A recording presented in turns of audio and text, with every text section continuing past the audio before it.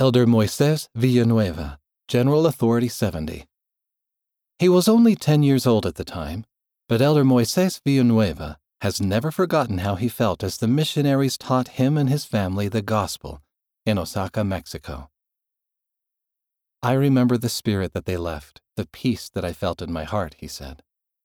When Moises was baptized with 4 of his siblings, his mother, a single parent raising Moises and his 7 siblings in difficult circumstances, returned to church activity. Later, as 18-year-old Moises prepared for his mission, his family continued to face temporal challenges. He doubted his decision to leave and told his mother he wanted to stay home to help her. "If you really want to help me," she told him, "go and serve the Lord." Kneeling by his cot at the close of his first day in the Mexico Hermosillo mission, Moises felt that the Lord was pleased with his decision. He credits his mission for the growth of his testimony of the restored gospel. "The church is led by our Savior Jesus Christ," Elder Villanueva said. "He knows each one of us by name. He knows our needs, our challenges, and our concerns.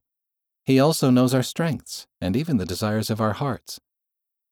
Moises Villanueva Lopez was born on December 13, 1966, in Osaka, Mexico, to Ruben Villanueva Platas and Delfina Lopez Dominguez.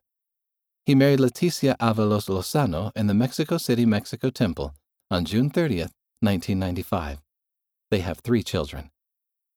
Elder Villanueva earned a bachelor's degree in business administration from Southeast Regional University in 1997 and a master's degree in innovation for business improvement from Tecnológico de Monterrey in 2011.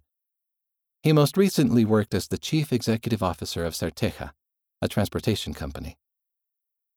At the time of his call, Elder Villanueva was serving as an Area 70 in Mexico.